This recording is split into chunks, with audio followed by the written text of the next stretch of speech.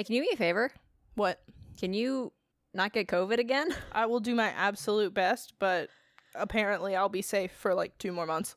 And then so I've heard. And then your immune system won't remember shit. Right, yeah. Apparently? Just like me? Apparently?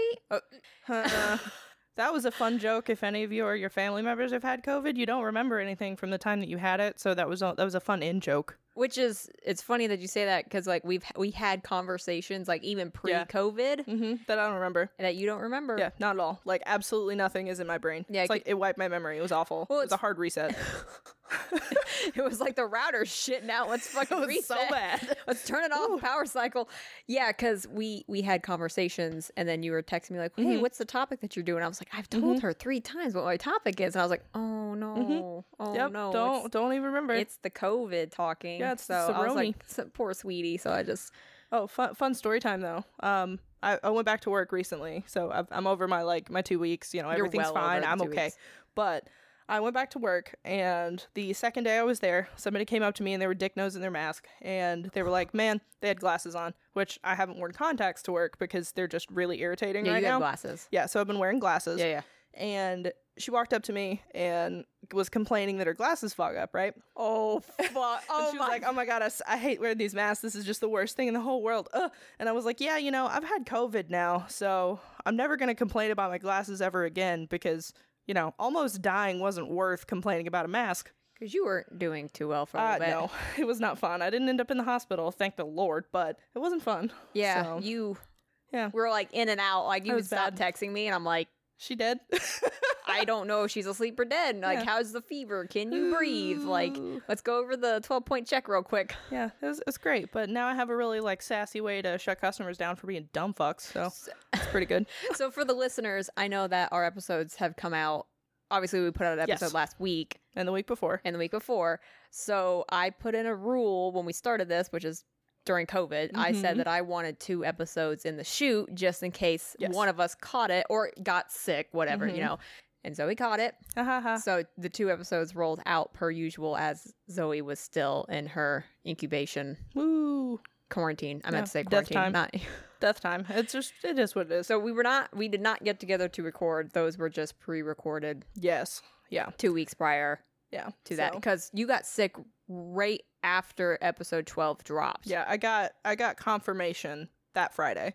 Like the day episode 12 came out, I Oh think. yeah, yes. Okay, so then here's another twist to that story. We were hanging out less than God. 24 hours before that. So let's break down everything Yeah. that happened. Oh, jeez. Let's break down all the consequences because your dumb fuck Anti-mask coworker didn't Bless. wear her mask and got Yeah. COVID and spread it to a couple of you Oh guys yeah, at yeah. work. She's still not wearing it, by the way.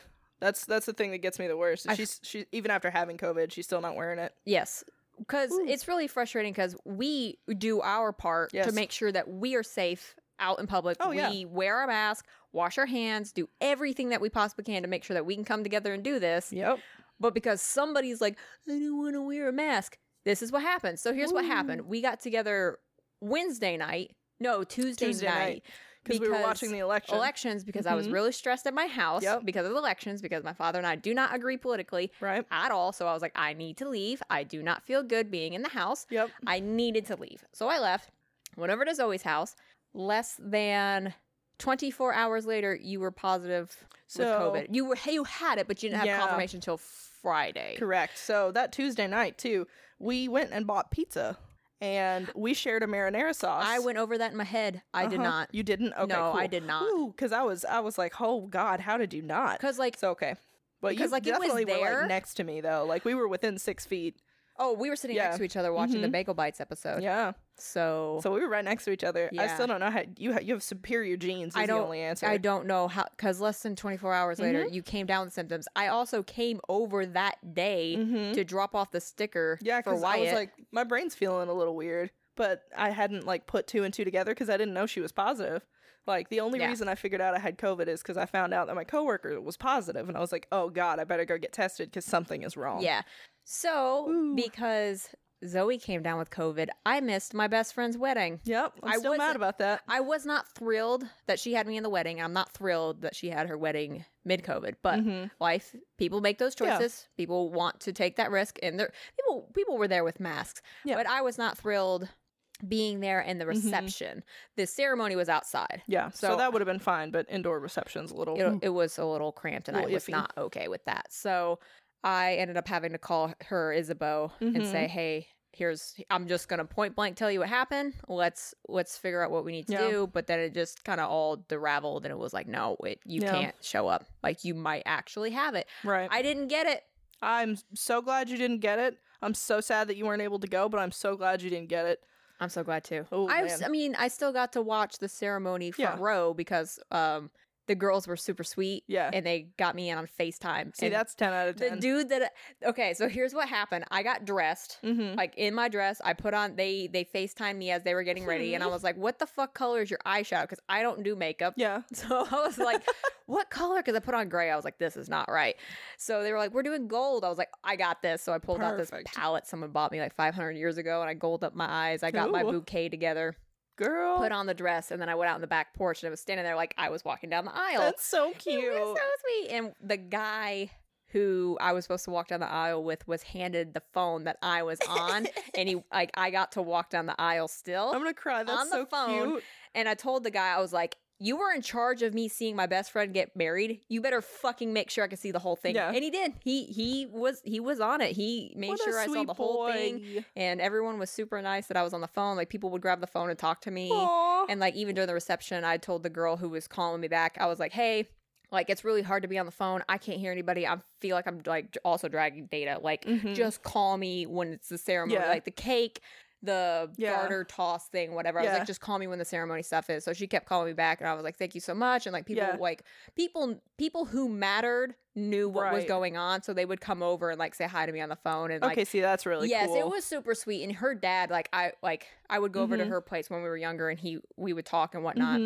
And he would grab the phone and he'd be like, okay, they're doing the cake ceremony. This is so sweet. She's cutting the cake. Oh, he stuffed the cake in her face. I'm gonna cry. That is the cutest thing. It was so sweet because I thought it was really gonna be shit. I was really, really, really upset that I could not be there. But this ceremony was beautiful. I got to see it, and it worked out okay. Don't cry. I'm actually like, Why there are are you tears in my eyes. crying? I don't Jesus, know. It was sweet. It was That's nice. so nice. It was really nice. Everybody was really nice. That's the nicest thing I've heard since I got COVID. Like, legitimately, that's the nicest, like, yeah, they made a combination. And then I fucking tested negative. Which I'm still glad for. Yeah. I don't care. I'm still glad that you were negative because that was the worst ride of my life. I'm so sorry. It's fine. Stop crying. I'll get there eventually. I really don't know why I'm tearing up so much. It's just the COVID. so sweet, probably. It's the recovery. Because the recovery is almost as bad. Yeah, because you slept and you're still exhausted. Yes. Yeah. Like, I'll work like 5 hours and then I'll straight up like go home and nap for 2. Yep. And then I can like get up and do stuff. It's awful. Because usually you only run off of like 4 hours of sleep. Yeah, and I'm still sleeping like 10.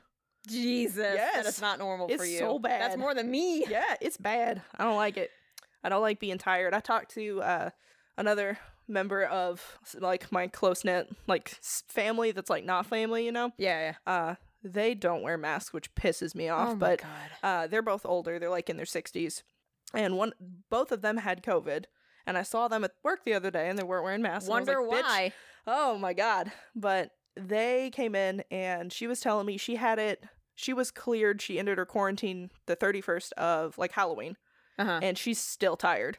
Like now. And I was like, oh shit. Oh no. My God. Oh no. So we'll see how it goes. That's just that's the thing about the virus. Like, some people are okay, but more often than not, there's such long-lasting side effects. And with your heart palpitations that you don't have. Yeah, I've never had heart palpitations, and I've started having them, especially when I lay down to go to sleep. That's when they start. Yep. And I'm like, God damn it. As somebody who has heart palpitations, I'm so sorry. They are like it's terrifying, nausea-inducing. Yes. And it's terrifying. It's awful. Like, I thought I was dying. I was like, am I having a heart attack? What's happening? Yep. And then I did some Googling and found out that's a common symptom for people when they're in recovery for COVID. And I was like, that's bullshit. It is some bullshit. So and there's that. Fucking and then sucks. I'm still having nosebleeds.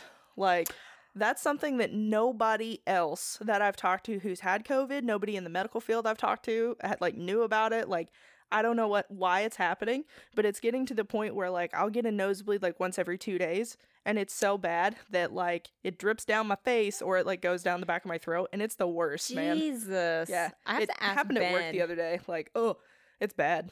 Oh, it happened at work? Yeah. Oh. I was like, this sucks. So Yeah, bleeding out That's your fun. nose is not fun. No, I've never had them before either. I'll So ask COVID's some Ben, bullshit. because Ben's in charge of the Mhm. COVID patients yeah, at Duke. So, bless him and all that he does. yep, Oh it's man, wild. it's something. It's and a lot of people, I guess, don't want to wear the masks because it's like, well, do you know anybody? But at this point, it's like, Mhm. how do you not know Yeah. somebody? Who But has had it? Listening to the horror stories, Dude, because yeah, what are we at now? 230, 240? I haven't deaths? looked because I get mad. Yeah. Well, what Ben Mhm. and Savannah, my brother and sister-in-law, future Mhm. sister-in-law, what they see and what the people don't know is the people who almost die from Mhm. COVID. So it's like, oh, there's only 230, like that's the flu, but it's the people who Right. almost die, like the tracheas Yeah. and the heart damage and the Oh, brain, Lord. and you can't smell, and like it's whenever they have to puncture someone's, throat Yeah. to get through to, because a lot of the people who come in who can't breathe, their lungs have to be bypassed Yep. and their hearts have to be bypassed. Yep. And a lot of people don't think about the damage. It's not pretty, it's not clean, No. it's very invasive to That's save not your life. fun. Also, this is not talked about. I've not heard anybody else bring this up, but except my brother. When you're put on the machine that bypasses your heart and your lungs, the virus makes your blood clot.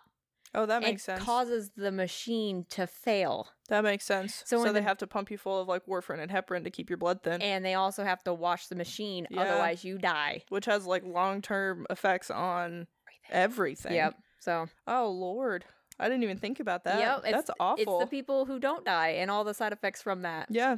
Ooh. Yep. Yeah, there's my husband was telling me about somebody some famous person who had COVID like very, very beginning. Uh-huh. And he still has like heart palpitations, and he actually has arthritis symptoms now, like caused by COVID. And I've noticed in my thumbs, I'm having a lot of pain just like in my thumb joints. So I'm like, oh no, what? Oh my So fuck. it's wild. I don't like it. And it kills me too, because everybody at work, when they found out I was positive, they were like, what?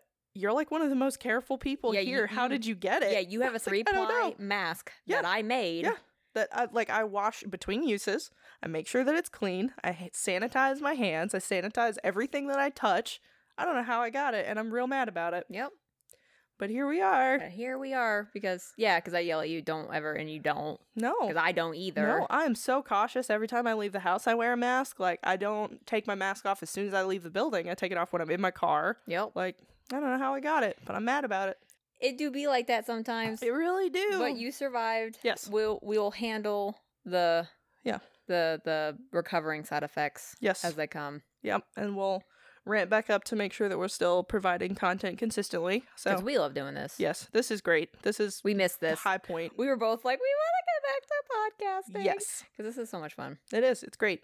And getting to share fun stories with everybody is probably my favorite thing. So, Yeah. I'm here for a good time, and hopefully a long time. So, Hopefully a long time. yeah. You'll be here a long Yeah. time. it'll be okay. It'll be all right. Whew. But you know what's also good? What? Scary stories. Yeah. This week's Uh-huh. episode Yes. Oh yeah. is our first ever Alien episode. It So I is. hope you enjoyed that new theme song. There we go. yeah. New intro intro theme. theme. intro An theme. extra theme. New theme. Blake the Snake made it. Thanks, Blake. Thanks, Blake. We told him we were gonna do, because I was reluctant to do aliens. I was like, aliens, Oh, it's not God, paranormal. aliens are so but guess good. what? Aliens is paranormal. I Yeah, it googled is. it and I was like, fuck, we have to do It aliens. counts. So I was like, as soon as Blake comes up with the paranormal intro song, we can do Yes. it. Also, if you're listening to this, take a look at the picture for this episode. There's a little Easter egg in it. I'm so excited about it. I made that. I'm Yes. so excited. I was like, you know what? I'm fucking around. I'm gonna do this. She sent it to me, and I straight up screamed. Well, you were- oh God, I was so excited. I think it took a minute because you were like, this the thing, and then I was like, look closer, and you're like, oh my god. Look a little better. Ugh. When you see it, look even closer. Yeah. The first time you see it, you'll think you see it, and you don't all the way. Yeah, Keep you gotta, looking. You gotta look twice. You gotta zoom twice. So Yeah. take a look at that picture. That's gonna be our little Easter egg for alien episodes, and that's how you're gonna know it's gonna be alien episodes. I'm so excited. But if you like what we do yes, and you want to support us and help us keep going on and doing this, because every little bit helps. Yes. Check out our Patreon at patreon.com/haunther. I barely know her. And that'll be super dope. And in the mid-roll of our episode, we will give your name a shout out. And we have 2 tiers up now. Mhm. We have the medium tier and the investigator tier. And Yes, you we can do. go check those out and see what they offer. And they're pretty cool. Yeah. If you sign up for the medium tier, you get a sticker. Yes, you do. Yes, we've got 2 people who got stickers. Yes, we do. Yes, we do. 3 people? Is it 3 or 2? Oh, it's Kevin. Yeah. Kevin got a sticker. Yeah, too. I was going to say there's 3 of them now. Oh. Yes. We have to read a letter. We have to read a letter? We got a letter? We got a letter back from Rachel. Okay. Where's my backpack? I don't know where your backpack is. Is it next to you? Oh, it's over there. All right, time all out. the way over there. Time out. We're gonna. Okay, I got the letter. We just got a letter. Okay, I got the letter. Okay. Okay. So wow, is that like all fancy sealed? yes. So she's There's very fucking wax on it. Shit. She's very crafty. If you want to check out her Instagram, let me pull that up in just a second. She has an Instagram where she makes stuff, but she's very crafty. She makes. This is really interesting. She makes bugs, dead, deceased. She doesn't kill them. She finds them dead. Right. And also bones of deceased animals. And that's the coolest thing. And she makes jewelry out of it. And at first I was like, that's kind of like, that's a little odd. But then she like delved into it more and checked and showed me pictures of it. I was like, no. This is fucking cool. I take it all back. I apologize. That's so like niche and cool. It is. I love it. It's great. Like apparently it's actually a thing that they do. But anyways, so if you want to check her out, that's Death Ray Designs, and Ray is RAE. Death Ray Designs on Instagram. I love that so much. Yes. I can't even stand it. She's awesome. She's the one who has the Legend of Zelda tattoo sleeve. So she put the wax with her seal on the thing. I'm so excited. So we mailed her the sticker. Yeah. And then she sent us something back. So we're going to open it on the show. I'm so excited. She also has been listening to us since day 1. So it says Katie Groves and Zoe ! That's so sweet. If I can open this, Jesus. Do. There we go. I was making you some theme music. I noticed. I was trying to ignore you. All right. Getting it together. All right, unfolding it. Oh, she wrote a little ghost. Okay. My dearest spooky bitches, thank you for the sticker and for the content gold. I'm going to read this wrong because I'm having a hard time. I suck at reading. I believe in you. I'm very proud of you both. Don't cry. I am going to cry again. Shit. This is the first podcast I've listened to I'm so sorry. This is the first podcast I've listened to one day, one premiere. Premiere? Yeah, that looks better. It kills me how strong y'all started. I'm super excited to listen to y'all grow. Secret time. Oh, I'm not gonna read that out loud. Okay. Secret time. Ooh. Da. Okay, but Katie, if you get to know a practice clairvoyant, you should totally let them check out your ghosty ghost in my dad's house. That's a good idea. But we're moving, so yeah. Oh well. Too bad, so sad. Letters are also my new fave thing to do, so maybe expect those. I'm totes gonna make y'all some jewelry when I get that sometime. Rachel. And she put a little That's so she put a little ghost in the heart. sweet. I love that. Thank you, Rachel. Thanks, Rachel.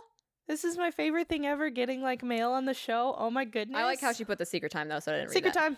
Read that out loud. So you can read that and see where you right? We're gonna fucking she's gonna teach me today, Rachel. You're gonna teach me as soon as you hear I'm this. so excited. You can't even understand. We're gonna get this her is on the the best show. thing. Yeah, like, we're gonna have to. Yeah. Okay, all right. So Patreon, Yes. we read the note. Yes, please. So let's get into some stories. Spooky Let's- stories. let's- Flip that coin, All right. my boy.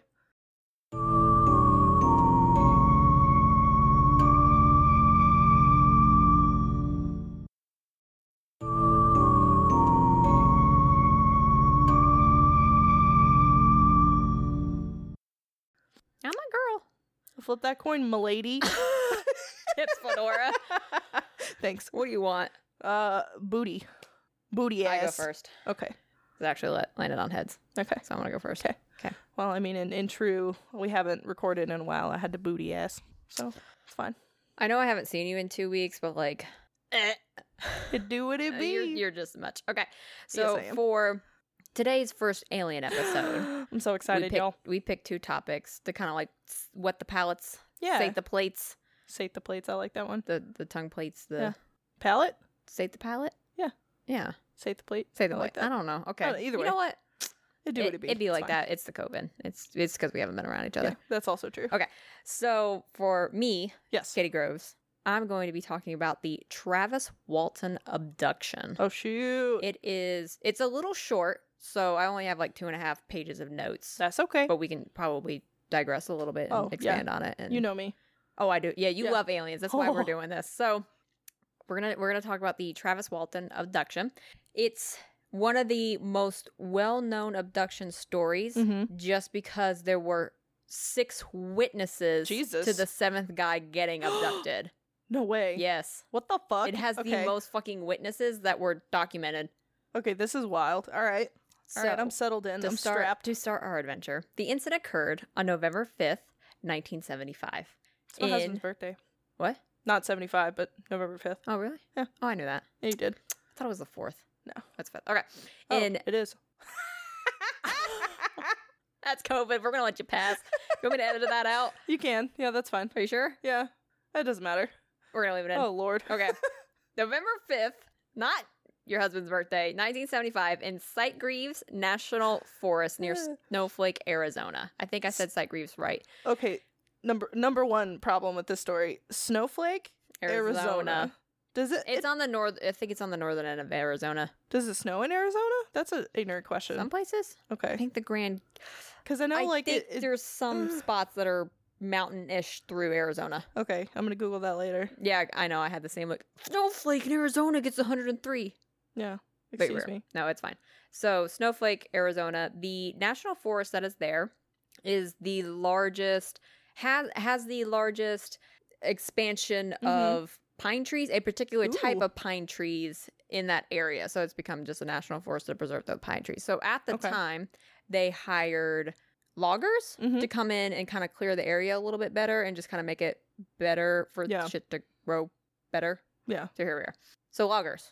Okay. A group of loggers. So Walton was a logger in the forest, and he was with a crew of 6 other men.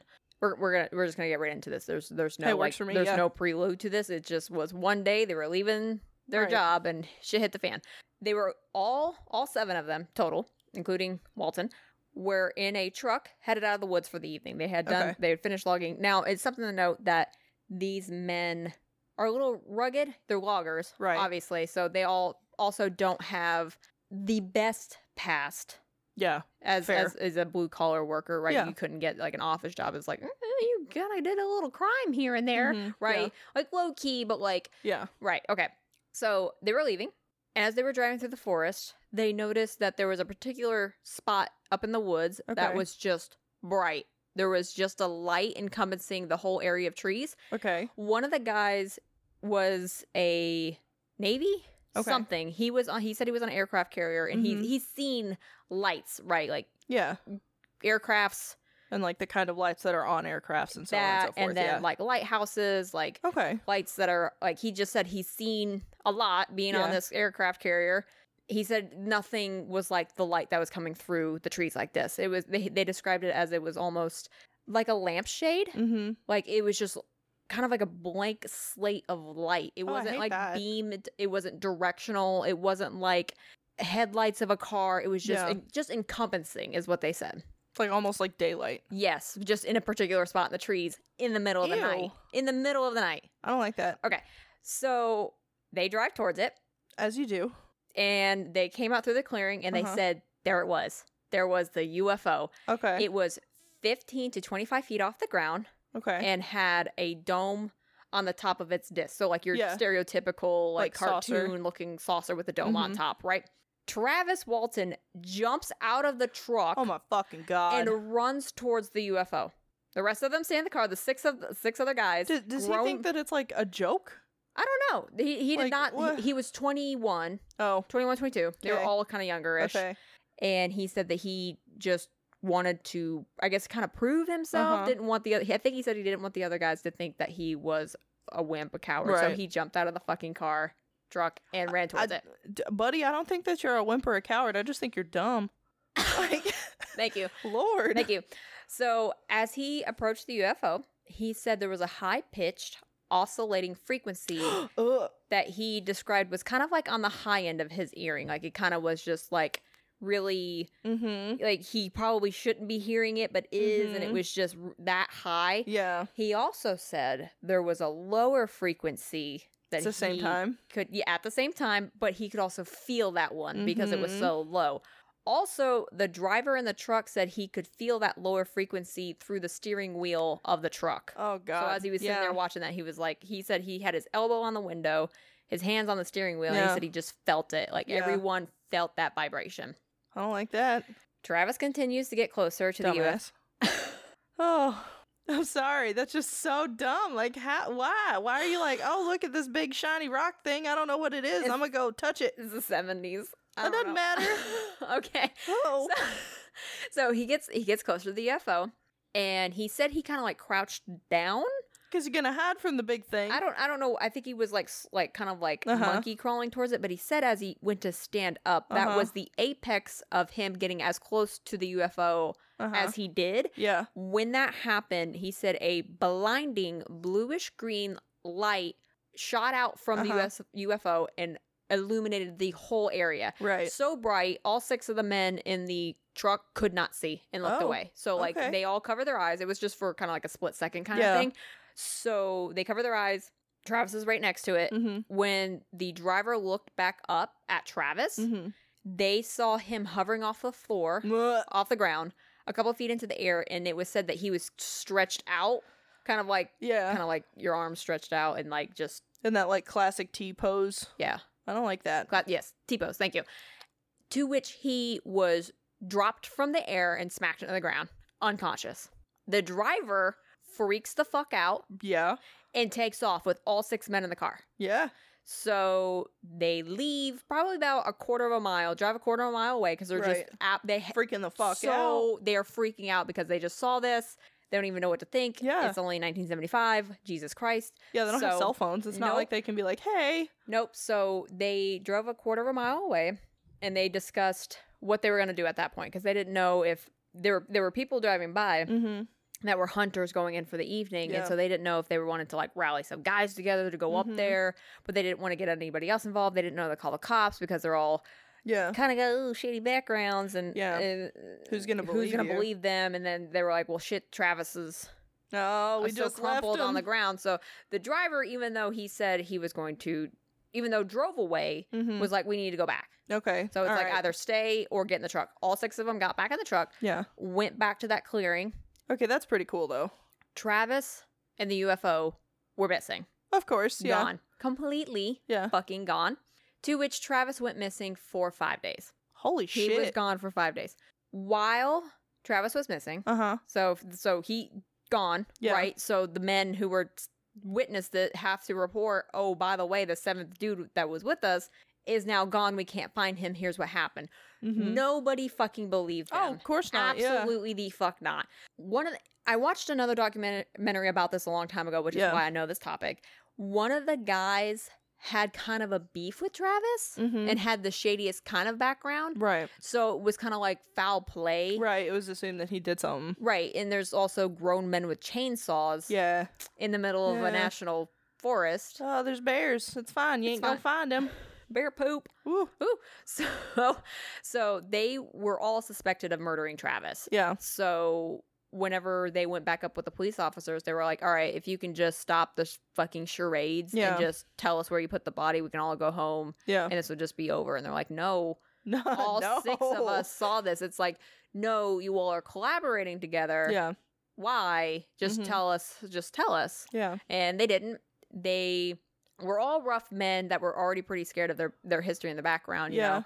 So they were already afraid to go to the law. So they were already looking suspicious. Certainly, yeah. And they were going to get pinned for the murder. Yeah. Like, the cops were 100%, like... trying to figure out how to make it make sense. When you see the inside of the courtroom, you're going to jail. Like, it's going to happen. You murdered this guy. He, like, UFOs aren't real, blah, blah, blah. Oh, goodness. Travis was found. Oh, okay. I guess that makes sense. The brother-in-law got a phone call from Travis 5 days later. In a phone booth, random phone booth in town. Oh. And Travis said, it's me. Help me. Like, I need help. Yeah. And the brother-in-law was like, no, you're not Travis. You know. Travis is dead. But Travis was like, no, dude, it's me. Yeah. Like, I need help. Here's where I am. Please come get me. Yeah. Like, I need help. So they get him. He's traumatized. Yeah. PTSD out the ass. Oh, for sure. He is completely broken. Yeah. Whenever his brother-in-law came and grabbed him, someone came and got him. I can't remember who exactly what it was, but when he was picked up, he was hysterical. Oh, yeah. He couldn't get 2 words together. He didn't even know what was going on. He thought he was missing for a couple of hours. Yeah, I was about to say, how long do you think he was gone? Someone said his recount was about 2 hours. Oh, geez. So the guy was like, bud. so Travis was like, I've only been gone this amount of time, blah, blah, blah. And the guy who picked him up was like, no, man, feel your face. Travis reaches up and feels that he has 5 days worth of stubble on his beard. Oh, God. And that's, that's a good way to get somebody to, like, recognize, nah, it's not been, like, 2 hours, bro. So Travis completely loses his shit. Oh, yeah. And it's just broken. And a lot of people just thought something traumatic had happened to him and he was just a pathological liar. And it was just some story. And so a lot of local authority people were like, listen, if you don't come clean about what happened, we're going to charge you for, like, making shit up and, like, wasting resources and blah, blah, blah. Yeah. So he kind of had a hard time talking about it at first. And what ended up happening during that little time frame was his brother stood in and made all the decisions for Travis because Travis said that he was not in an emotional state to do anything. Which is fair. He was so traumatized, and back then he just said that PTSD was not a thing. Yeah, that's true. It was, pull yourself up by your bootstraps. Yeah. You're fine. So it was shell shock. It was, he said one other thing that it's called, but, like, now he's diagnosed with PTSD. Yeah. Whereas back then it's like, it's just stop being hysterical, get it together. Right, get it together. So a lot of the time, whenever they would try to question him, he would just break down. He couldn't account the incident without losing it, right? Oh, for sure, yeah. So he was incapable of telling the story that happened, which kind of further elated into no one believed him. Yeah, because, if you can't even recount the story of what happened, like, we know you're, quote unquote, like, we know you're making it up or whatever, which is, not true when you've been through something traumatic. Correct. So this was something Travis was struggling with. However, the Aerial Phenomenon Research Organization, do you know them? No, I'm just, like, imagining what's going to happen. Because I feel like they're going to be like, yeah, no, there was a thing there that we can't explain. Close.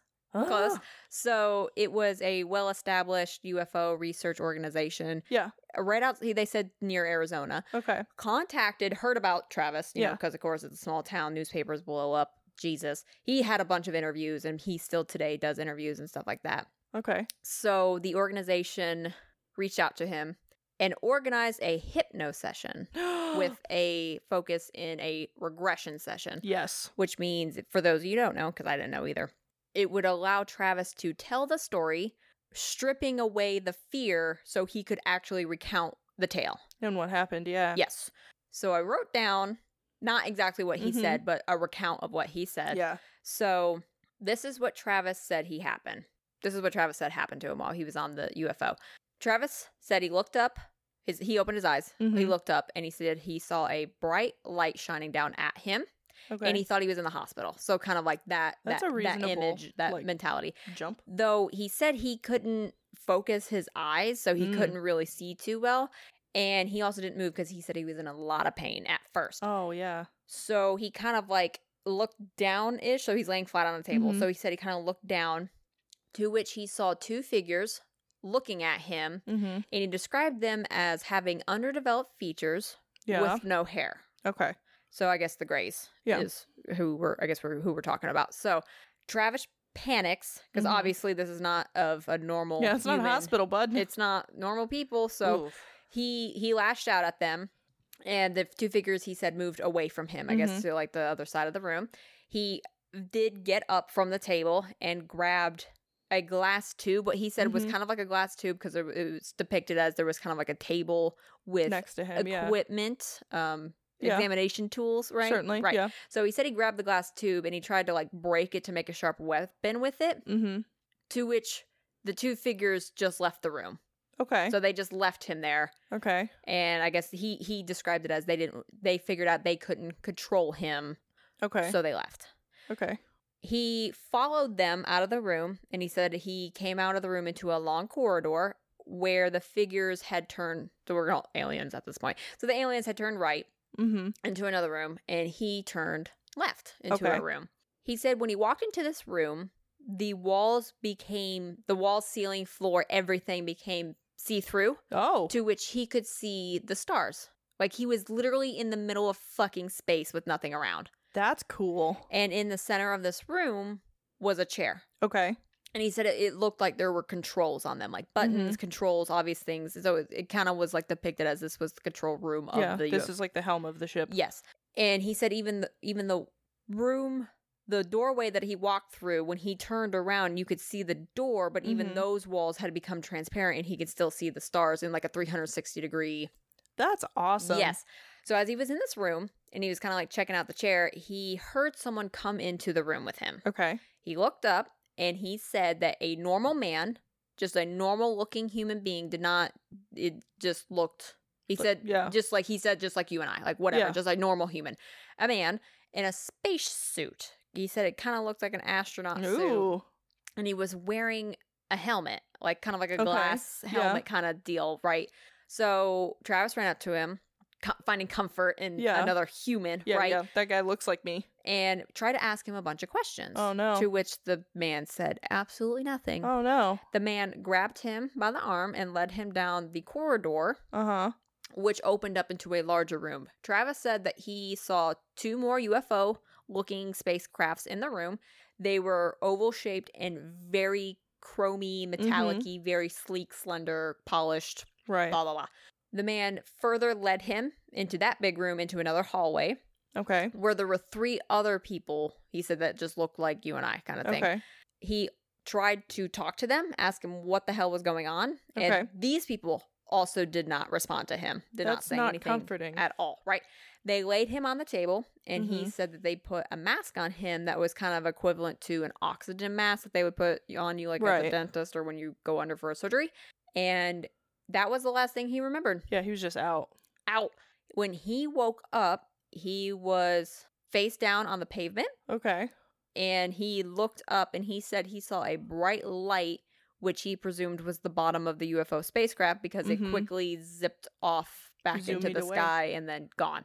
That's awful. When he woke up, he was, I guess, somewhere in Snowflake or close. He said when he woke up and the UFO flew away, he looked around. He knew where he was. He knew exactly what road he was on. He knew what gas station he was close to. So he just walked to the phone booth near the gas station. Yeah. Phone booth near the gas station and phoned his brother-in-law. And that's how he got there to make that phone call. Boy, it was nice of the aliens to like leave him some change in his pockets.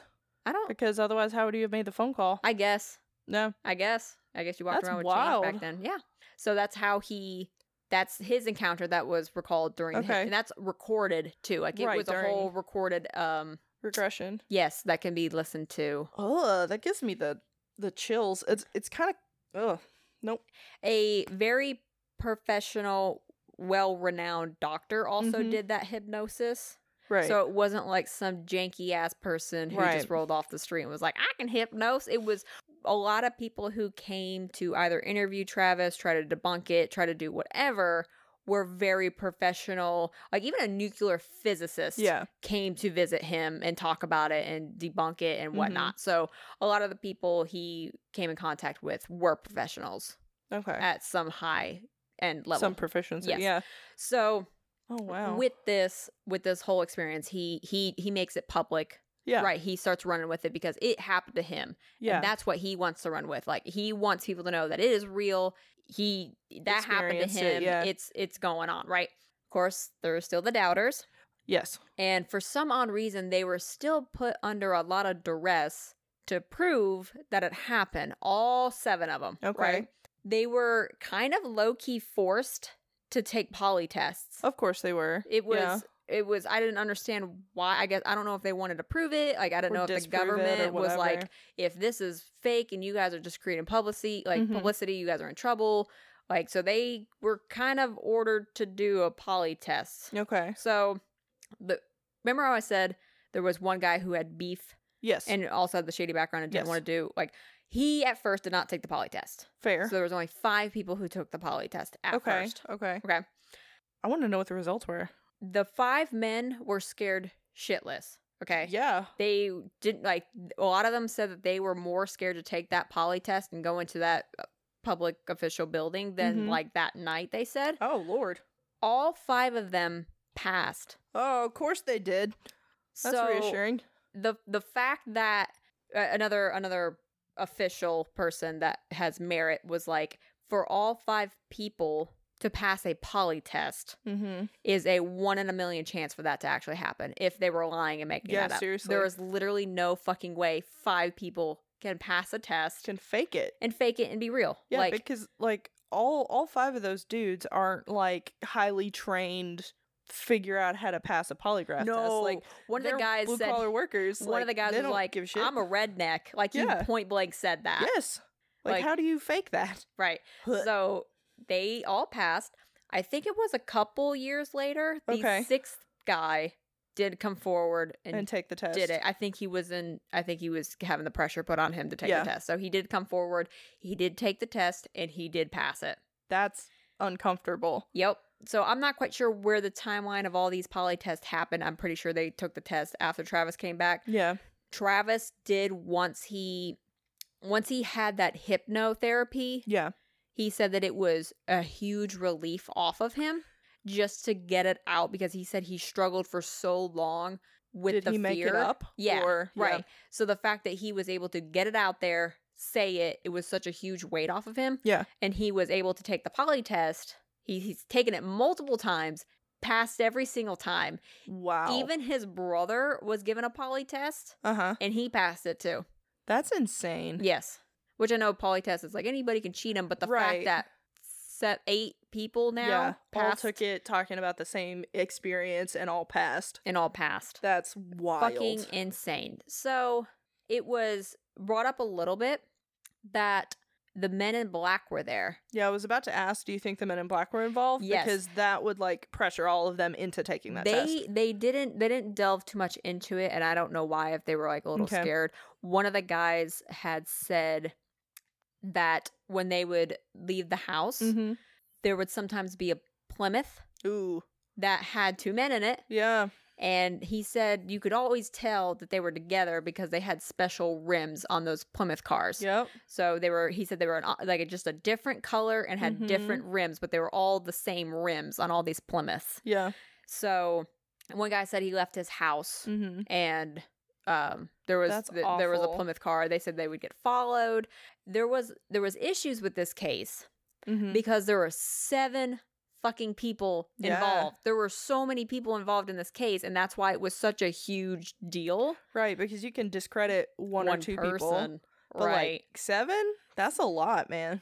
And in that time frame, a lot of UFO encounters had spiked dramatically, so there was a lot of suspicion going on of like, is somebody jumping on the bandwagon of look at me, give me some publicity, because they all were given a stipend from some organization that was like, you've had the best like UFO experience, right? And I mean, you could get book deals and like sell your story to like TV shows and all sorts of stuff. Yeah, and that's why a lot of people were like, let's check it out. So one interesting thing, one super interesting thing that they did talk about is because obviously, again, a lot of debunkers, a lot of people came forward, was like, no, you're making this up, blah, blah, blah. A man by the name of Philip Klass injected himself into trying to debunk Travis's case. Yeah. Like, he was hell-bent on trying to dissolve this case as if it did not fucking happen, and tried to find some little hole to rip it apart, right? This Philip Klass guy came in and he interviewed all the witnesses, or tried to, I'm sure most of them didn't want to talk because not everybody was in that documentary that I watched. And that's fair. He also interviewed people that interviewed the witnesses. Okay, to like see how they responded initially. Yes. Okay. So to see if like the interviewers were also in on it, right? So he was just sticking his nose in, like he deemed himself a professional debunker, right? Oh, nice. 10 out of 10, I guess. Later on, he just was such a presence, and nobody could figure out why he was so fucking hell-bent on being there, because he was just around, and it was odd. Like, it was really odd. I don't know. I wasn't quite sure how this was figured out. Okay. But it eventually came to light that this Philip Klass guy he introduced himself as a U.S. government UFO investigator. He was sent Oh, hell yeah. to destroy the case. Okay. He was sent there to literally try to find any fucking loophole, any discredibility he could find, and run with it and just ruin the reputation of this being a legitimate case. All right. So did he ever, like, come forward with what organization he worked with? Nope, it was just U.S. government UFO investigator. Wow. The U.S. government. Wow. Okay. All right. That makes sense because you don't want people panicking. Right. About something or, like, flocking to the area or whatever. Yeah. That's wild. It's just, yeah. So they speculated that the government just didn't want people knowing UFOs were around. Well, I mean, that makes sense. Yeah, especially at that time frame. So it was also like, who else was like Men in Black-esque, right? Yeah, like Philip Glass. Like, who else came to try and debunk it from the government, right? Yeah, because there was 7 people involved. Seriously, because that is so believable compared to like your 1 or 2 person stories. Yep. Like that's why they sent somebody from the military or just from the government. Yep. To like come and try and discredit it because that is something that's so believable that like not your like fringy crazy people are gonna believe it. Yeah, because you could be like, oh, you said saucer this time and then you said UFO this. Your story's inconsistent, right? But you can't inconsistent 7 people. So good lord. That all kind of simmered down after that. Mm-hmm. But this is really cool. This is something they found out not until probably like 10 years ago. Okay. More in the 2000-ish time. So this is something new. Returning to the UFO site. Okay. In the national park, right? It was noted that the trees in the area were growing 36 times more than any other tree in that park, in that entire park. Oh, wow. 36 times. So they were growing tree rings, right? Yeah. So if you cut a tree, you'd see the rings. It was growing faster and thicker tree rings. Not only that, but the tree rings were developing and growing into the direction of where the UFO was in the center of the clearing. Okay, so that something about the radiation or whatever it gives off. Yep. So oh, wow. And you can go to that site, and they showed kind of like a graphical depiction. Literally the trees as they were growing, because they cut a lot of trees down. Yeah. As the trees grew, you can just see them. They're so much bigger than the surrounding areas. That's insane.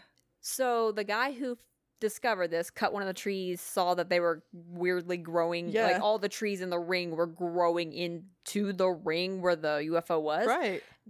Did an investigation in Chernobyl to see if radiation also caused trees to grow. Yeah. Like did like an investigation, like reading research papers.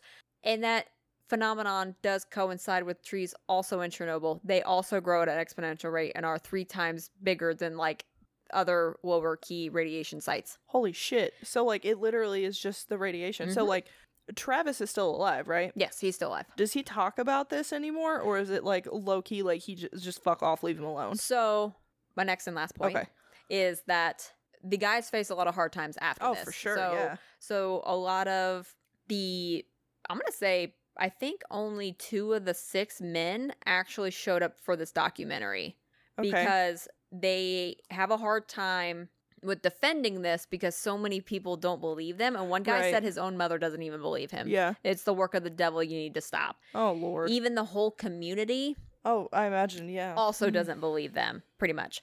So a lot of the guys have just they all lost their jobs. Yeah. They all lost the logging jobs. They had to move away. Hopefully somewhere that nobody knows them. Correct. So they can just disappear. That's so sad. Travis, on the other hand, has pretty much made it his identity. He feels like, in a good way, he feels like that was his calling in life. Like that was his meaning in life, to bring light to people are being abducted by UFOs. Please believe them. Like, I'm going to prove to you, I'm going to stand by this for the rest of my life. Mm-hmm. And he will introduce himself. He will tell people. He will have interviews. He's been on podcasts. Like, he wants to bring awareness in a positive light that this is real, this does happen, and these people are being isolated and shamed for it when it is happening. Okay. Because all right, that's better than what I was afraid it was. Yes. I was like, oh no. Because another professional theorist in the UFO realm also said that yes, there are these accounts of people witnessing, because he pulled up a chart and put it on the documentary. It'll say when, where, what kind of craft UFO thing they saw, for how long they saw it, and just kind of give like a short description of it. Yeah. A lot of people are ashamed to come forward. Oh, certainly. I can imagine so. Because he was also at a convention and had a stage full of people, and he asked, how many of you have seen a UFO? And he said 10% of people raised their hands. And he said, okay, of the 10% of you, how many of you have reported it? And he said 90% of the people put their hands down.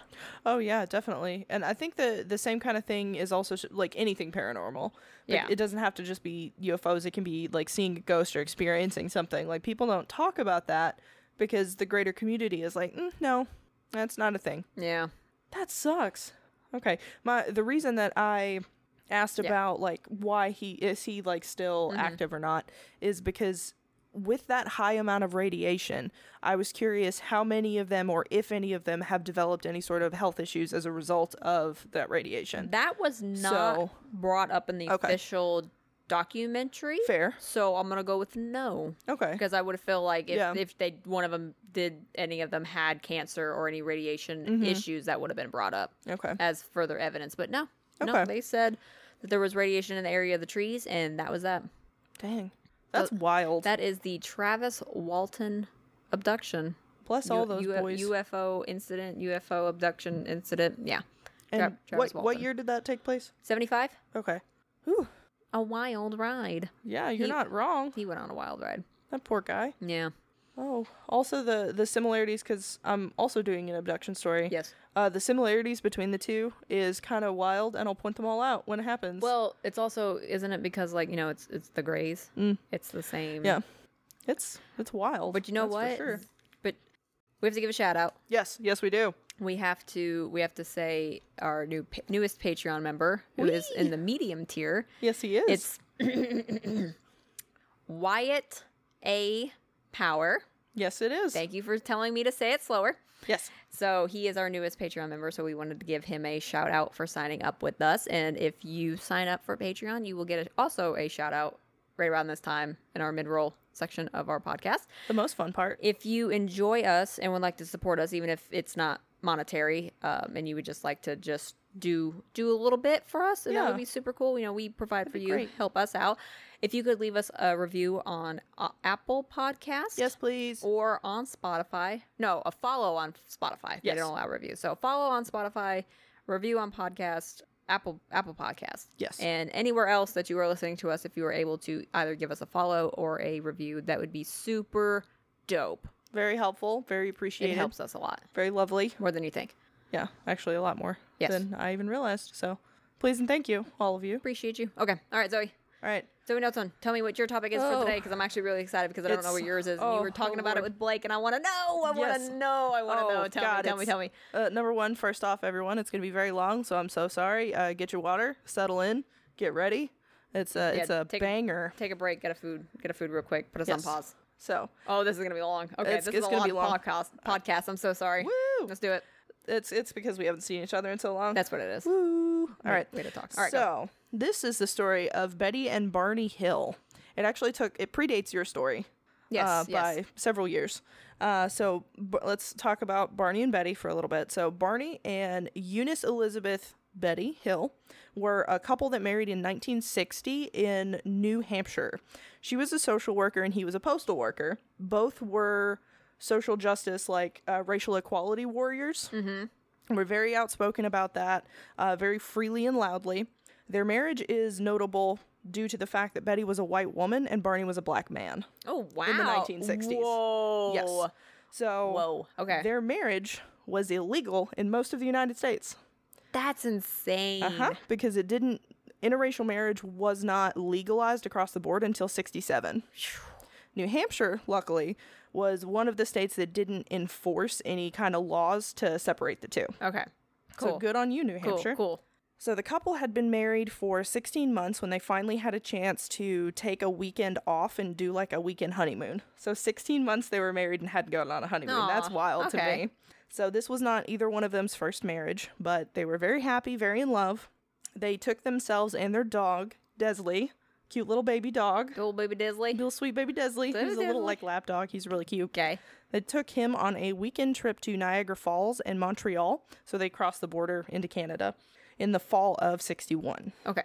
They were driving home and they were a little tense and nervous when they crossed the border because they had been carrying Betty's handgun as protection and they were afraid that it was going to get caught at the border. It hadn't, luckily, but they were tense and they were kind of arguing because they were both a little like freaked out. Why'd they bring the gun? Just in case. They're an interracial couple. Oh, okay. Yeah. Yep, never mind. Sorry, that did Understandable. not pass through my head. All right, You're fine. Okay. It's something that we don't think about nowadays, right? Mm-mm. Like, that's not even like a worry in our brains, but it was for them, which is really sad. That's fair. So, they had been arguing, and then Betty spotted weird lights in the sky around 10:30 on September 19th, 1961. The next thing the couple remembers was arriving home safely. I'm sorry, what? Yeah. Wait. What? Yeah, so she saw some weird lights in the sky, and like they had a weird series of experiences that gets drawn out of them later on. Okay. But all they remember after that was just driving into their driveway, and like the light had followed them is what they remember. So they pull into their house and they're like, okay, that light's really bright. Then they went inside, and they both shared a sense of loss, like they couldn't remember where the time had gone. Mm-hmm. So it should not have taken them that long to get home.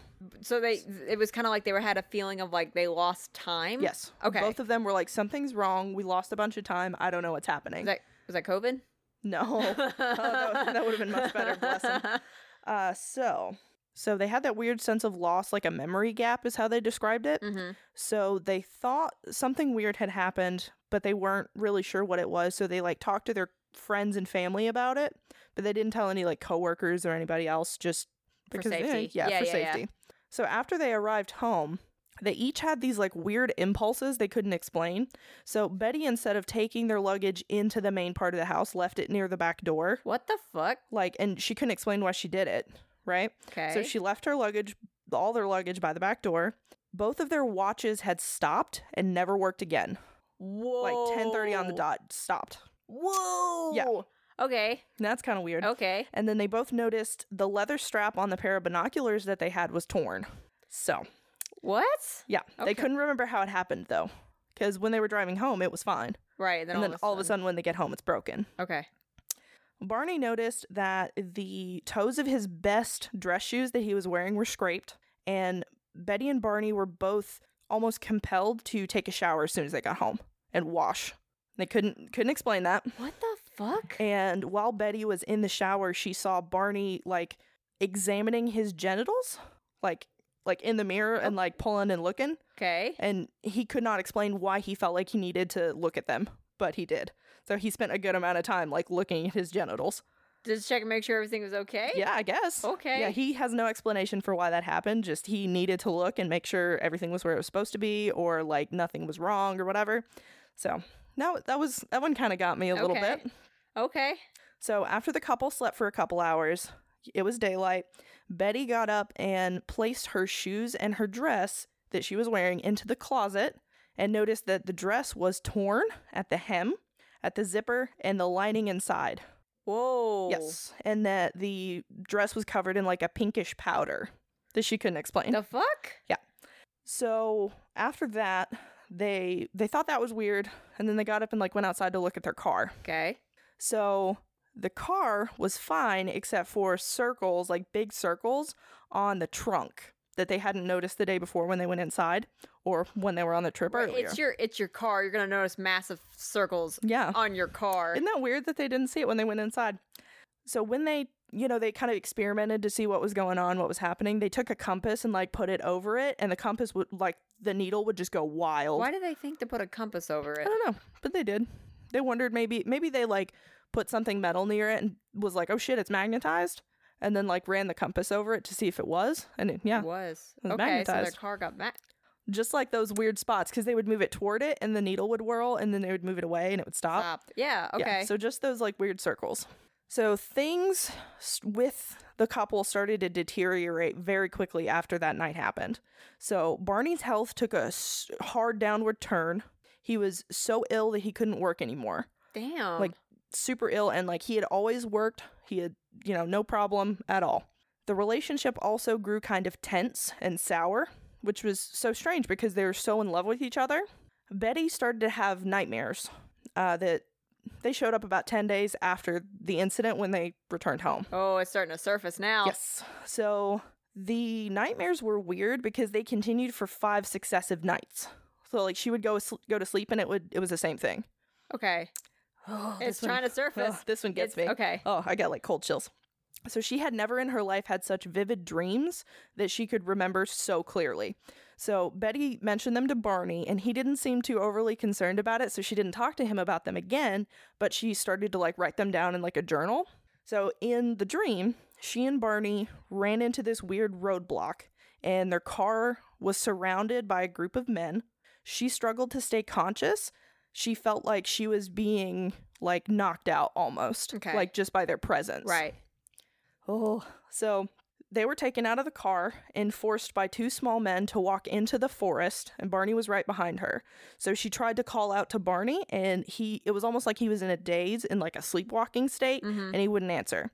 So they get to a little space down that looks like this big saucer above them, and she notes that the men that were walking them had grayish skin, were like 5'4" tall, short, and they were wearing matching blue uniforms with like military style caps. They had black hair, dark eyes, prominent noses, and bluish lips. Ooh. Yeah, I don't like it. So the men walked them up the ramp into the craft and separated them. So when Betty argued with like who seemed to be the leader, she was like, no, we need to be together. What's happening? And he's like, no, the examination will take longer if you're together. Told her that. Excuse me? Yeah, right? So she's dreaming all of this. Yeah, this is all her dream right now. Oh my God. It gets worse. Okay. It just gets worse. Oh God. So, a new creature walks into the room where she is and is speaking aloud to her in this language that sounds like English, but it'll go like she can understand bits and pieces of it. Sometimes it just sounds like mumbles, like unintelligible words, and sometimes it's like she can clearly make out that that's English. So it kind of goes back and forth, and she doesn't really understand bits of it. Okay. So they sit her on a chair. They shine a bright light on her. They take a lock of her hair. They examine her eyes, her ears, her mouth, nose, throat, and hands. Her fingernails were trimmed and kept. Ew. Yeah, isn't that weird? Ew. That one kind of got me a little bit. Okay. Her hair and her fingernails. They examined her legs and feet and then used like a dull knife to scrape some of her skin off into like a little like cellophane kind of thing is how she described it. Yeah. Then Saran wrap. Yeah, basically. Then they tested her nervous system with a if I gag, I'm sorry. They tested her nervous system with a needle that was thrust into her navel, like into her belly button, causing excruciating pain. So she starts to scream. Then the like leader guy waves his hand over her and the pain disappears. Excuse me, what? Yeah, like completely gone. So she's fine after, needle. The magic hand wave. Tummy needle. So after that examination was over, the examiner left the room and Betty was left with like the leader guy and she just started chit-chatting with him in her dream. Like, I'm sorry, I wouldn't fucking talk to these people. So she's talking to him and she's like looking around and like able to stand up and like look at stuff and he's fine with it. So she picks up a book that has rows of like strange symbols on it and she asks the leader where it came from and he pulls down a map with like an instructional map is how she described it that had dotted stars on there. Is this the star map? Not completely. This is bits of the star map. Okay. So this is like the beginning. Okay. The beginning of the star map. So when the Hills were released, they were informed that she was informed that she would not remember what had occurred. Betty argued with them and said, no matter what you do to my memory, I'm going to remember this. Eventually, I might not do it now, but I will remember. Holy fuck. Yeah. So that's kind of Barney spooky. didn't remember shit? No, Barney had a really hard time. So this was all in a dream, remember? Okay. So after the dreams, they started talking and they started to remember a little bit more of what happened. And they ended up calling an Air Force base on September 21st to report their encounter. For fear of appearing crazy, she left bits and pieces of it out and only like told small bits. Okay. The next day, Major Paul Henderson called the Hills for a more detailed interview, and his report after that interview where she told him a little bit more was filed on September 26th, stating that the Hills had most probably misidentified the planet Jupiter. What? That's probably what happened to them, is they misidentified the planet Jupiter in the sky because it was bright during that season. What? Yeah, because that makes sense. You dickhead. Yeah. All of them. Right? So that report was actually forwarded to Project Blue Book in the U.S. Air Force's UFO research project. Is that fucking in there? Yes. Like, that report is in Project Blue Book. Yep. So they know it's real. Well, sure. I think they know it's real. Project Blue Book. Look it up. So afterwards, Betty borrowed a UFO book from the local library, which is what anybody would do when they want to learn about UFOs. I love how she goes to the local library to learn about UFOs.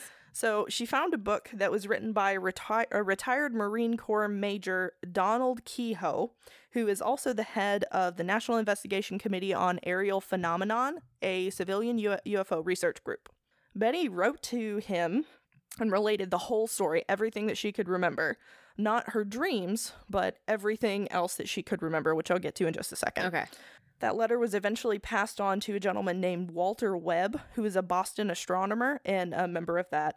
that group? Yeah. Okay. Group, because I can't say the thing. The acronym? Yes, thank you, acronym. That's cool. So Webb met with the Hills on October 21st for a 6-hour interview. Whoa. He asked a lot of questions. During that interview, Barney asserted that he must have had some sort of mental block and speculated there were parts of his experiences he did not want to remember. Webb believed that the Hills were telling the truth and encouraged them to seek out regressive hypnosis to discover what happened. Woohoo! So, in desperation to save their relationship and discover what they couldn't remember, they approached Dr. Benjamin Simon in Boston to hypnotize them separately, not together, to keep the credibility, so that they couldn't play off of each other's stories. Yes. The recorded sessions revealed the detailed story of the couple's examination aboard an alien spacecraft. Oh my fucking god. Barney, of course, had a hard time believing the story he himself was telling. So why? Because he like he said before, there were parts he didn't want to remember. Oh, okay. Ooh. Tell me. Tell me. That night, this is what we've learned through the hypnosis. Okay. Betty had observed a bright point of light in the sky that moved from below the moon upward toward, and actually it was next to, below the moon and next to Jupiter in the sky. So she could identify the moon and Jupiter. So she knew it wasn't Jupiter. She saw the light move west of the moon. She assumed it was a falling star even though it moved in an upward trajectory. That's not a falling star, sweetheart. Right, like it moved from under the moon to up beside it. Okay. Like there's no way that's a falling star. That's not how gravity works. Okay. When she saw the light again, it grew bigger and brighter. She urged Barney to stop the car so that they could walk the dog and kind of figure out what the heck it was. Don't get out of the car. Don't get out of the car. So Barney stopped the car at a scenic picnic area just south of Twin Mountain, New Hampshire. Betty grabbed her binoculars because they were visiting Niagara Falls and saw an odd-shaped craft with like flashing multicolored lights travel across the face of the moon.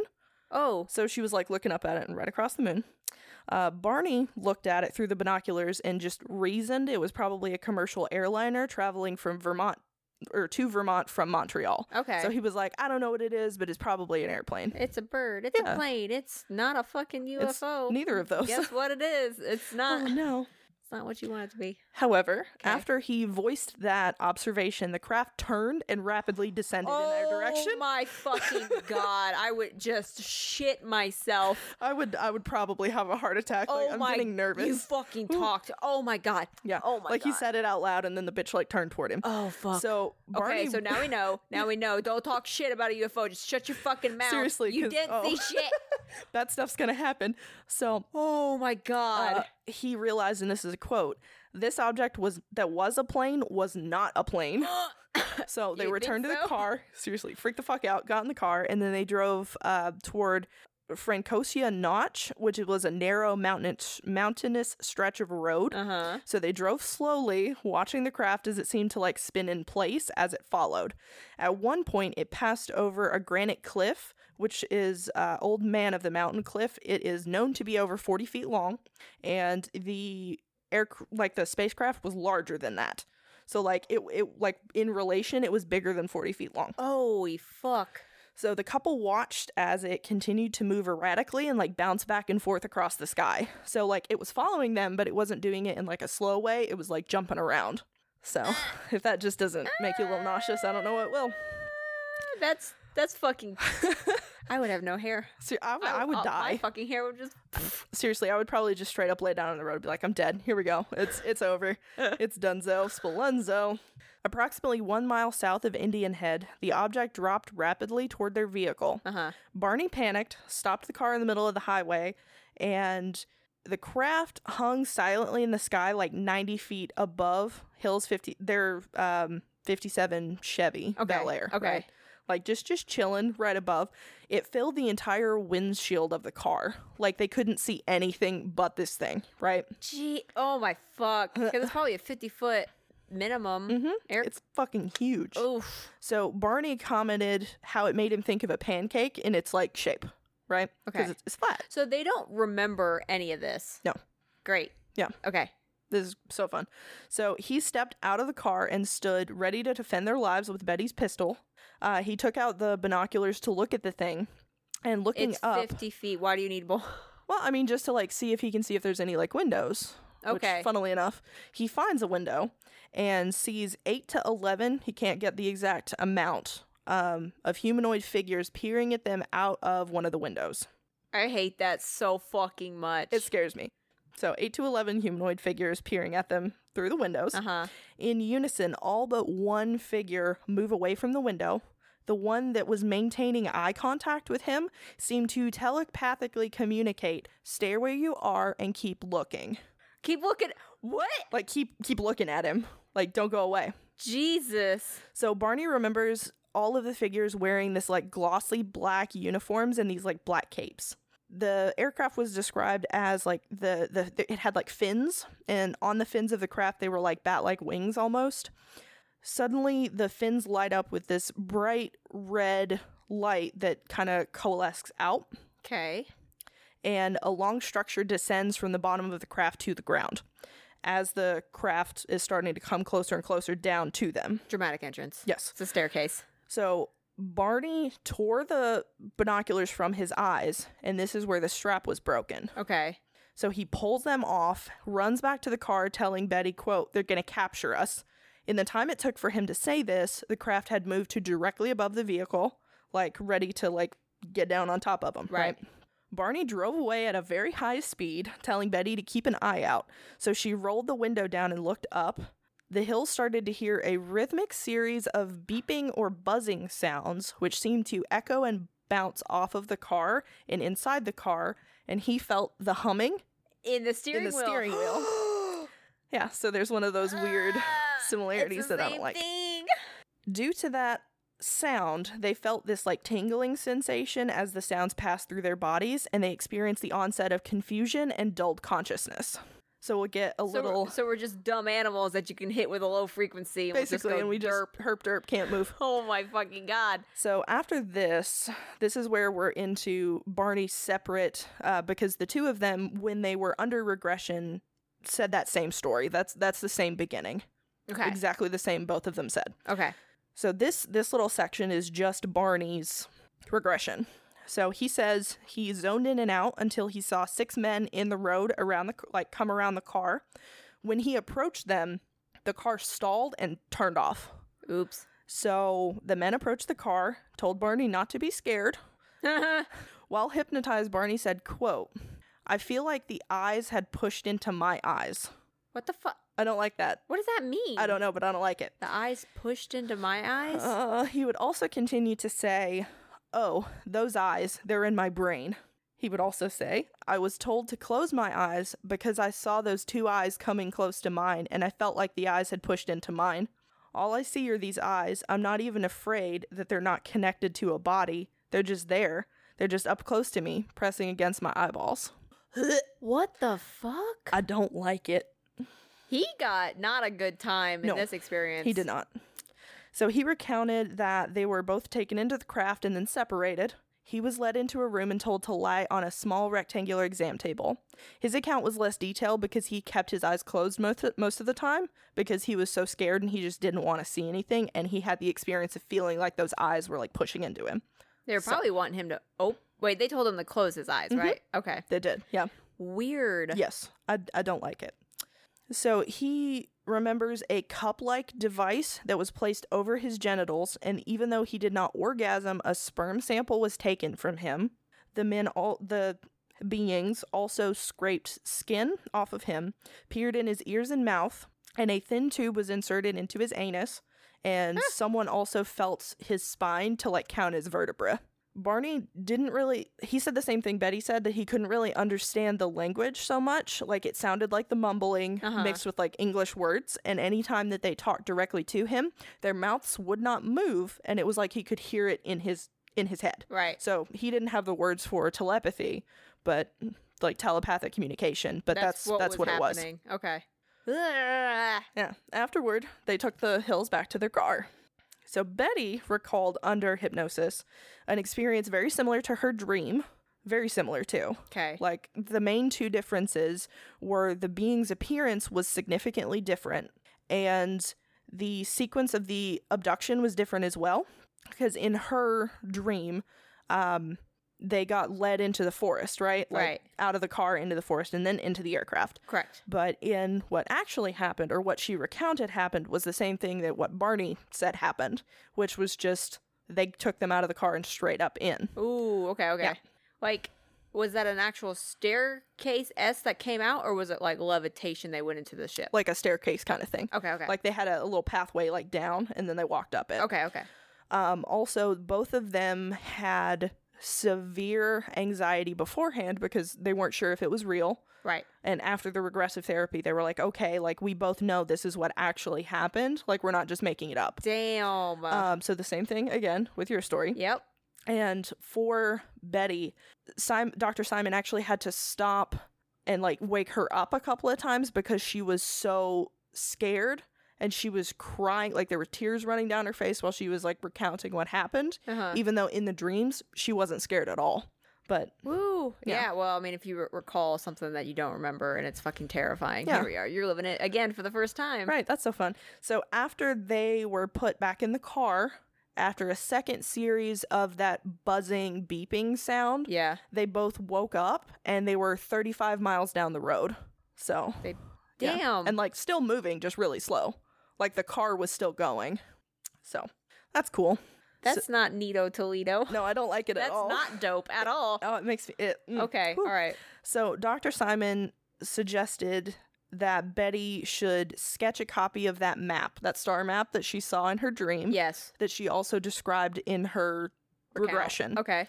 So she decided to, because she described it as a 3-dimensional projection, similar to what we now know is a hologram, but holograms weren't a thing in 61. Correct. Right? So that's how she described it, is what we know now as a hologram. She drew the stars that stood out in her memory, and the map consisted of 12 prominent stars connected by dash lines and 3 lesser stars that formed like a triangle. She was told that the stars that were connected by solid lines were trade routes, and the dash lines were less traveled stars. Okay. Yeah. So that's what she was told by that leader guy who showed her. Yeah, when she had that conversation. There was also, with that book, she picked it up and was looking at it, and the leader guy was like, yeah, you can have that. That's not a big deal. And she was like, okay, cool. And then there was an argument that happened with the other aliens on the ship. Yeah. And he said, I'm so sorry. They don't want you to have that. So he took it back from her. Yeah. Oh. Yeah. Okay. So that's cool. Shit. That's interesting. So that would have been really fucking cool. So right? close. Yeah, but the other aliens knew what was up. Yeah. So the Hills abduction was not released to the public until 1965, and even then it was the Hills only went public with it because an unauthorized account of their experience showed up in the Boston Traveler. So they only came forward with it when they were like, oh no, somebody else is claiming this happened to us. They're getting it wrong. We have to like tell what actually happened. Oh, fuck, yeah. Yep. So a gentleman named John Fuller, who was a reporter for Look magazine, was in the audience when the Hills did their like public lecture about it. And afterward, like he went up to talk to them because he was writing a book called The Incident at Exterior. So he urged the Hills to take a book deal because he's like, look, like you had a really awful experience. Your husband can't work anymore. You need some sort of revenue. You need something. And people are just going to call you crazy. Why the hell not just make money off of it? Which, I mean, that's fair, I guess. Yeah, it's a trade-off. You know, get traumatized and then cushy life because of book deal for the rest of your life. Make some money. So Betty, being the boss lady that she was, negotiated some really nice royalties for her husband, and for Dr. Simon. Oh, nice. Like, all three of them get royalty deals. And the book was titled The Interrupted Journey, which, you know, is kind of cute because they were heading home. Get it? Yeah, it was interrupted. Get it? Wildly interrupted. So for Barney, he didn't really want to deal with any of the UFO stuff. Like, he was not about it because, you know, his health deteriorated. He felt emasculated. Yeah. Like, it was not a good time for him. And he was a civil rights leader in their area, right? Mm-hmm. Nobody respected him anymore. Aww. And they were all like, well, because he would interview business owners about, hey, so why will you not hire black people to work in your store? Right. And it would, you know, like, all these crazy garbage answers would happen, and a lot of times people would not listen to him because of his experience, which is really shitty. So, after his health had taken that drastic downturn, he experienced a cerebral hemorrhage and died in 1969. Oh. 8 years after this happened. So he and Betty were only married for 9 years. Aww. Yeah. It makes me really sad. And that was another reason I asked, you know, if any of the other people who experienced that passed away at a young age. Because he did.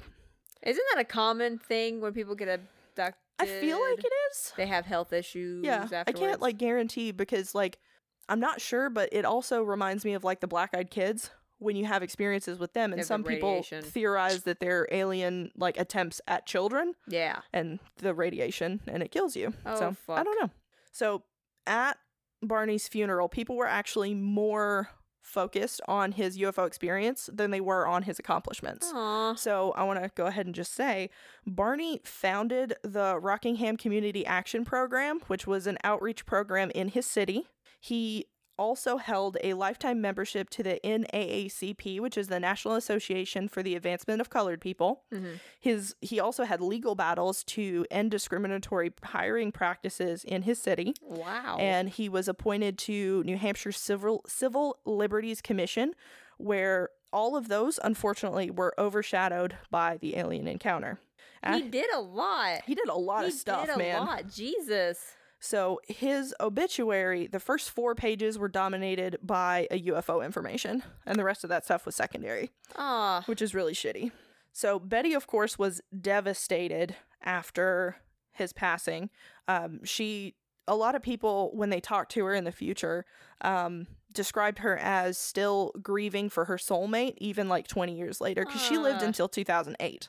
So, she lived 30 years. Yeah, she had a good long life after that. 40. She did end up remarrying, but she never stopped grieving for her husband. Good. After Barney's funeral, Betty actually stopped on Route 125 at like 9 p.m. She was known after Barney's death to go out and like UFO hunt to like see. Reminisce, yeah. Yeah. And she saw a lot of UFOs. Like a lot. Are you fucking serious? So after the funeral, she stopped on Route 125 at like 9 p.m. She got out of the car to inspect a UFO that was hovering nearby over some power lines. She assured the alien she assumed that the aliens were curious about Barney's death and where he was, so she pointed toward his gravesite, and the craft like rocked back and forth 3 or 4 times and then shot off in the direction of the cemetery. So she would have UFO sightings consistently for the rest of her life. Does she think it was like the same group that got her and Barney? She wasn't sure. It could have been different crafts. It could have been all the same. But she would definitely go out the rest of her life, and she would see them like hanging out on the edge of her vision every time she would look at the night sky. Near the end of her life, she wrote a book called A Common Sense Approach to UFOs and dedicated it to, quote, UFOs with love. So some people assume that she was reminiscing about better times when Barney was alive, and seeing the UFOs helped remind her of him. Yeah. In 1968, this is kind of the coolest part, I think, that I have. Okay. A woman named Marjorie Fisher of Oak Harbor, Ohio, read Fuller's Interrupted Journey. She was an elementary school teacher and an amateur astronomer. she was intrigued by the idea of a star map. So she became determined to figure out which star which star system the UFO came from. She assumed that one of the 15 stars on the map must be Earth's sun. So she constructed a 3D model in her living room of nearby sun-like stars with thread and beads, and based stellar distances off of those published in the 1969 Gliese star catalog. That is so fucking cool. Right. And what's interesting to me is the star catalog came out in 69, and the stuff that she was working off of was Betty's information from like 61. Okay. So it's not like Betty could have gone to the star guide and put in the distances how she thought they were, right? Right. So wait, so what? Okay. that's a thing. That it'll make more sense in a second. Okay. So over several years, she was able to see a star system that matched. The Zeta Reticuli double star system is the one that Betty described from 1961, which hadn't been discovered until 1969. So. Whoa. Yes. Interesting. So her work, she submitted, like she contacted Fuller, like she wrote him and was like, hey, this is what I found. It matches. This is kind of crazy. And it went to an astronomy magazine, but astronomers don't believe in aliens a lot of the time. Okay. So this was the first time that it was like they didn't publish the work, but they talked about it in the magazine. It was like, hey, so this is a thing that this woman came up with. What do you guys think about aliens? Let's start that conversation. So that was kind of cool. Because she was able to identify exactly which one it was. 12 stars because of an alien encounter. Yep. And the star map that Betty Hill saw while she was on the ship, because the alien like told her, this is where we're from, this is our home star system, here's our trade routes, and here's our like less traveled distances. So Jesus. Yeah. Isn't that cool? Kind of freaks me out a little bit. Just a little bit. Yeah, it's cool, but oh lord. So psychiatrists later on suggested that the Hills abductions were actually just hallucinations brought on by being an interracial couple in the 1960s. Betty, oh my god. Yeah, Betty was still alive when this was said, and she was like, that's bullshit, because our marriage was happy, and all of our family was happy, all of our friends didn't care, like, it wasn't a big deal, we lived in New Hampshire, it's not like we had people every single day being awful to us. Right. So, that's interesting. That's rude as shit. Yeah. Other people are they feel like after Barney died, she kind of went off the reservation a little bit. Yeah, because I can see. Right, because of the UFO hunting. There was actually someone who accompanied her in the 70s on a UFO hunt, and he observed that she couldn't tell the difference between a streetlight and a UFO. Oh no. So I don't know how reliable that gentleman was, but that was what he kind of said later on in her life. She wasn't too with it, which, I mean, losing a partner in the way that she did, I could understand. Yep. That still does not discredit Zeta Reticuli. Okay. And here's just some fun facts to end on for maybe a little uplifting. Zeta Reticuli has actually become the setting of some fiction. All of the Alien movies take place in or near the star system, Zeta Reticuli. And even Yu-Gi-Oh! Features a collectible card with an alien on it that when played summons extraterrestrial biological entity tokens. What the fuck? Yeah, so just I thought that would be fun to put in there. That's fun. To maybe like bring it up a little bit. Little Easter eggs. Yeah. Okay. Yeah, so that is Barney and Betty Hill is the first well-known reported abduction story. Wild. Yeah, it's something. It's a lot, man. There's a lot going on there. That was a lot. Yeah. It's a lot of information. Yeah. It's a lot to like delve into. So, yeah. It's probably because they had conversations with the fucking aliens on the ship. Yeah. It's all because Betty talked to him. And her dress is so like you remember I mentioned that dress with like the pinkish powder on it, right? Torn. Oh yeah. Yes. So she the day after took the dress outside and like aired it out on the line because she was I don't know, and like the dust flew away. So, like, the pinkish powder is no longer on the dress, but she went to throw the dress away and then was like, no, I can't do that, and, like, got it out of the trash and, like, hung it back up in her closet and left it there. So, there's been mixed reports on where the dress is. Some people say that it's, like, the government has it. Other people say that it's in a museum. So, I don't really know where the dress location is, because I was kind of curious about, like, what happened to their items after. So some I don't know. Someone. Yeah. It's Someone has somewhere. it somewhere. It's somewhere. Yeah. Or So destroyed. that is by the government. story of the Hill abduction. Okay. Yeah. Wild ride, first my man. Alien episode. See, I'm not into this world like you are. Oh, I love this stuff. I mean, it's like I'm cool with it, Mm-hmm. and it's scary and it's creepy. Oh, it's very scary. Like, this is more scary to me than, like, other paranormal stuff, because, like, demons and shit, like, you just tell them to fuck off real good and hopefully they'll go away. But aliens, I don't know. You talk about them. You should talk them. You should talk them, and they fucking drop out of the sky like a lead ball. Yeah. Come and get your ass. Hey, what's up? We're going to take you for a ride. No thanks. Ooh. Thanks, sir. Yeah. I would not like a ride on this bus, please. No, thanks. Please don't take me on the bus. Yeah. On the bus. So if you like us and you want to check us out some more, you can check out our website at www.haunther.ibarelyknowher.com. Woo. Yes, I said that right. Yeah, I had a brain fart because I was like, did I say slash in there? I was like, there's no slash. Nah, you did it right. Okay. And on our website, there is like a contact us tab. Ooh. And if you want to leave us a suggestion, please, anything, we're not gonna denounce it. You can also throw some alien episodes in there. We can roll with anything you throw at us, or even if you've had a personal experience. Yes, please. And you would like to talk about it, like us to talk about it, please drop that in there too, and you can tell us all about it. We will not shame or discriminate. We are all about it. Apparently. Yes. We are apparently all about it. We are all about it. I'm all about hearing about it. I love it. It's so great. I believe in it, and I think it's great. Also, you should check us out on our social media. We are on Twitter and we are on Instagram with our handle HHIBKH podcast. Word. Yeah, I'm very glad I didn't forget that in my Rona brain. Yeah. I'm proud of you. Thanks. I appreciate it. I was expecting it a little bit. I forgot a lot of things, but here we are. We've been a little slow on the social media because I've had to make an unexpected move, and Zoe got Rona. So we're going to get back on there. We're going to start doing our jam. And you can find us on there. I on Instagram and Zoe on Twitter. Yes. Come hang out with us. And we are on there doing our jam. So I hope you like this episode. This is the first Alien episode. Yeah. Let us know what you thought. Enjoy the theme song. Yes, please. And it's great. Until next time, haunt her. I barely know her. Your mom.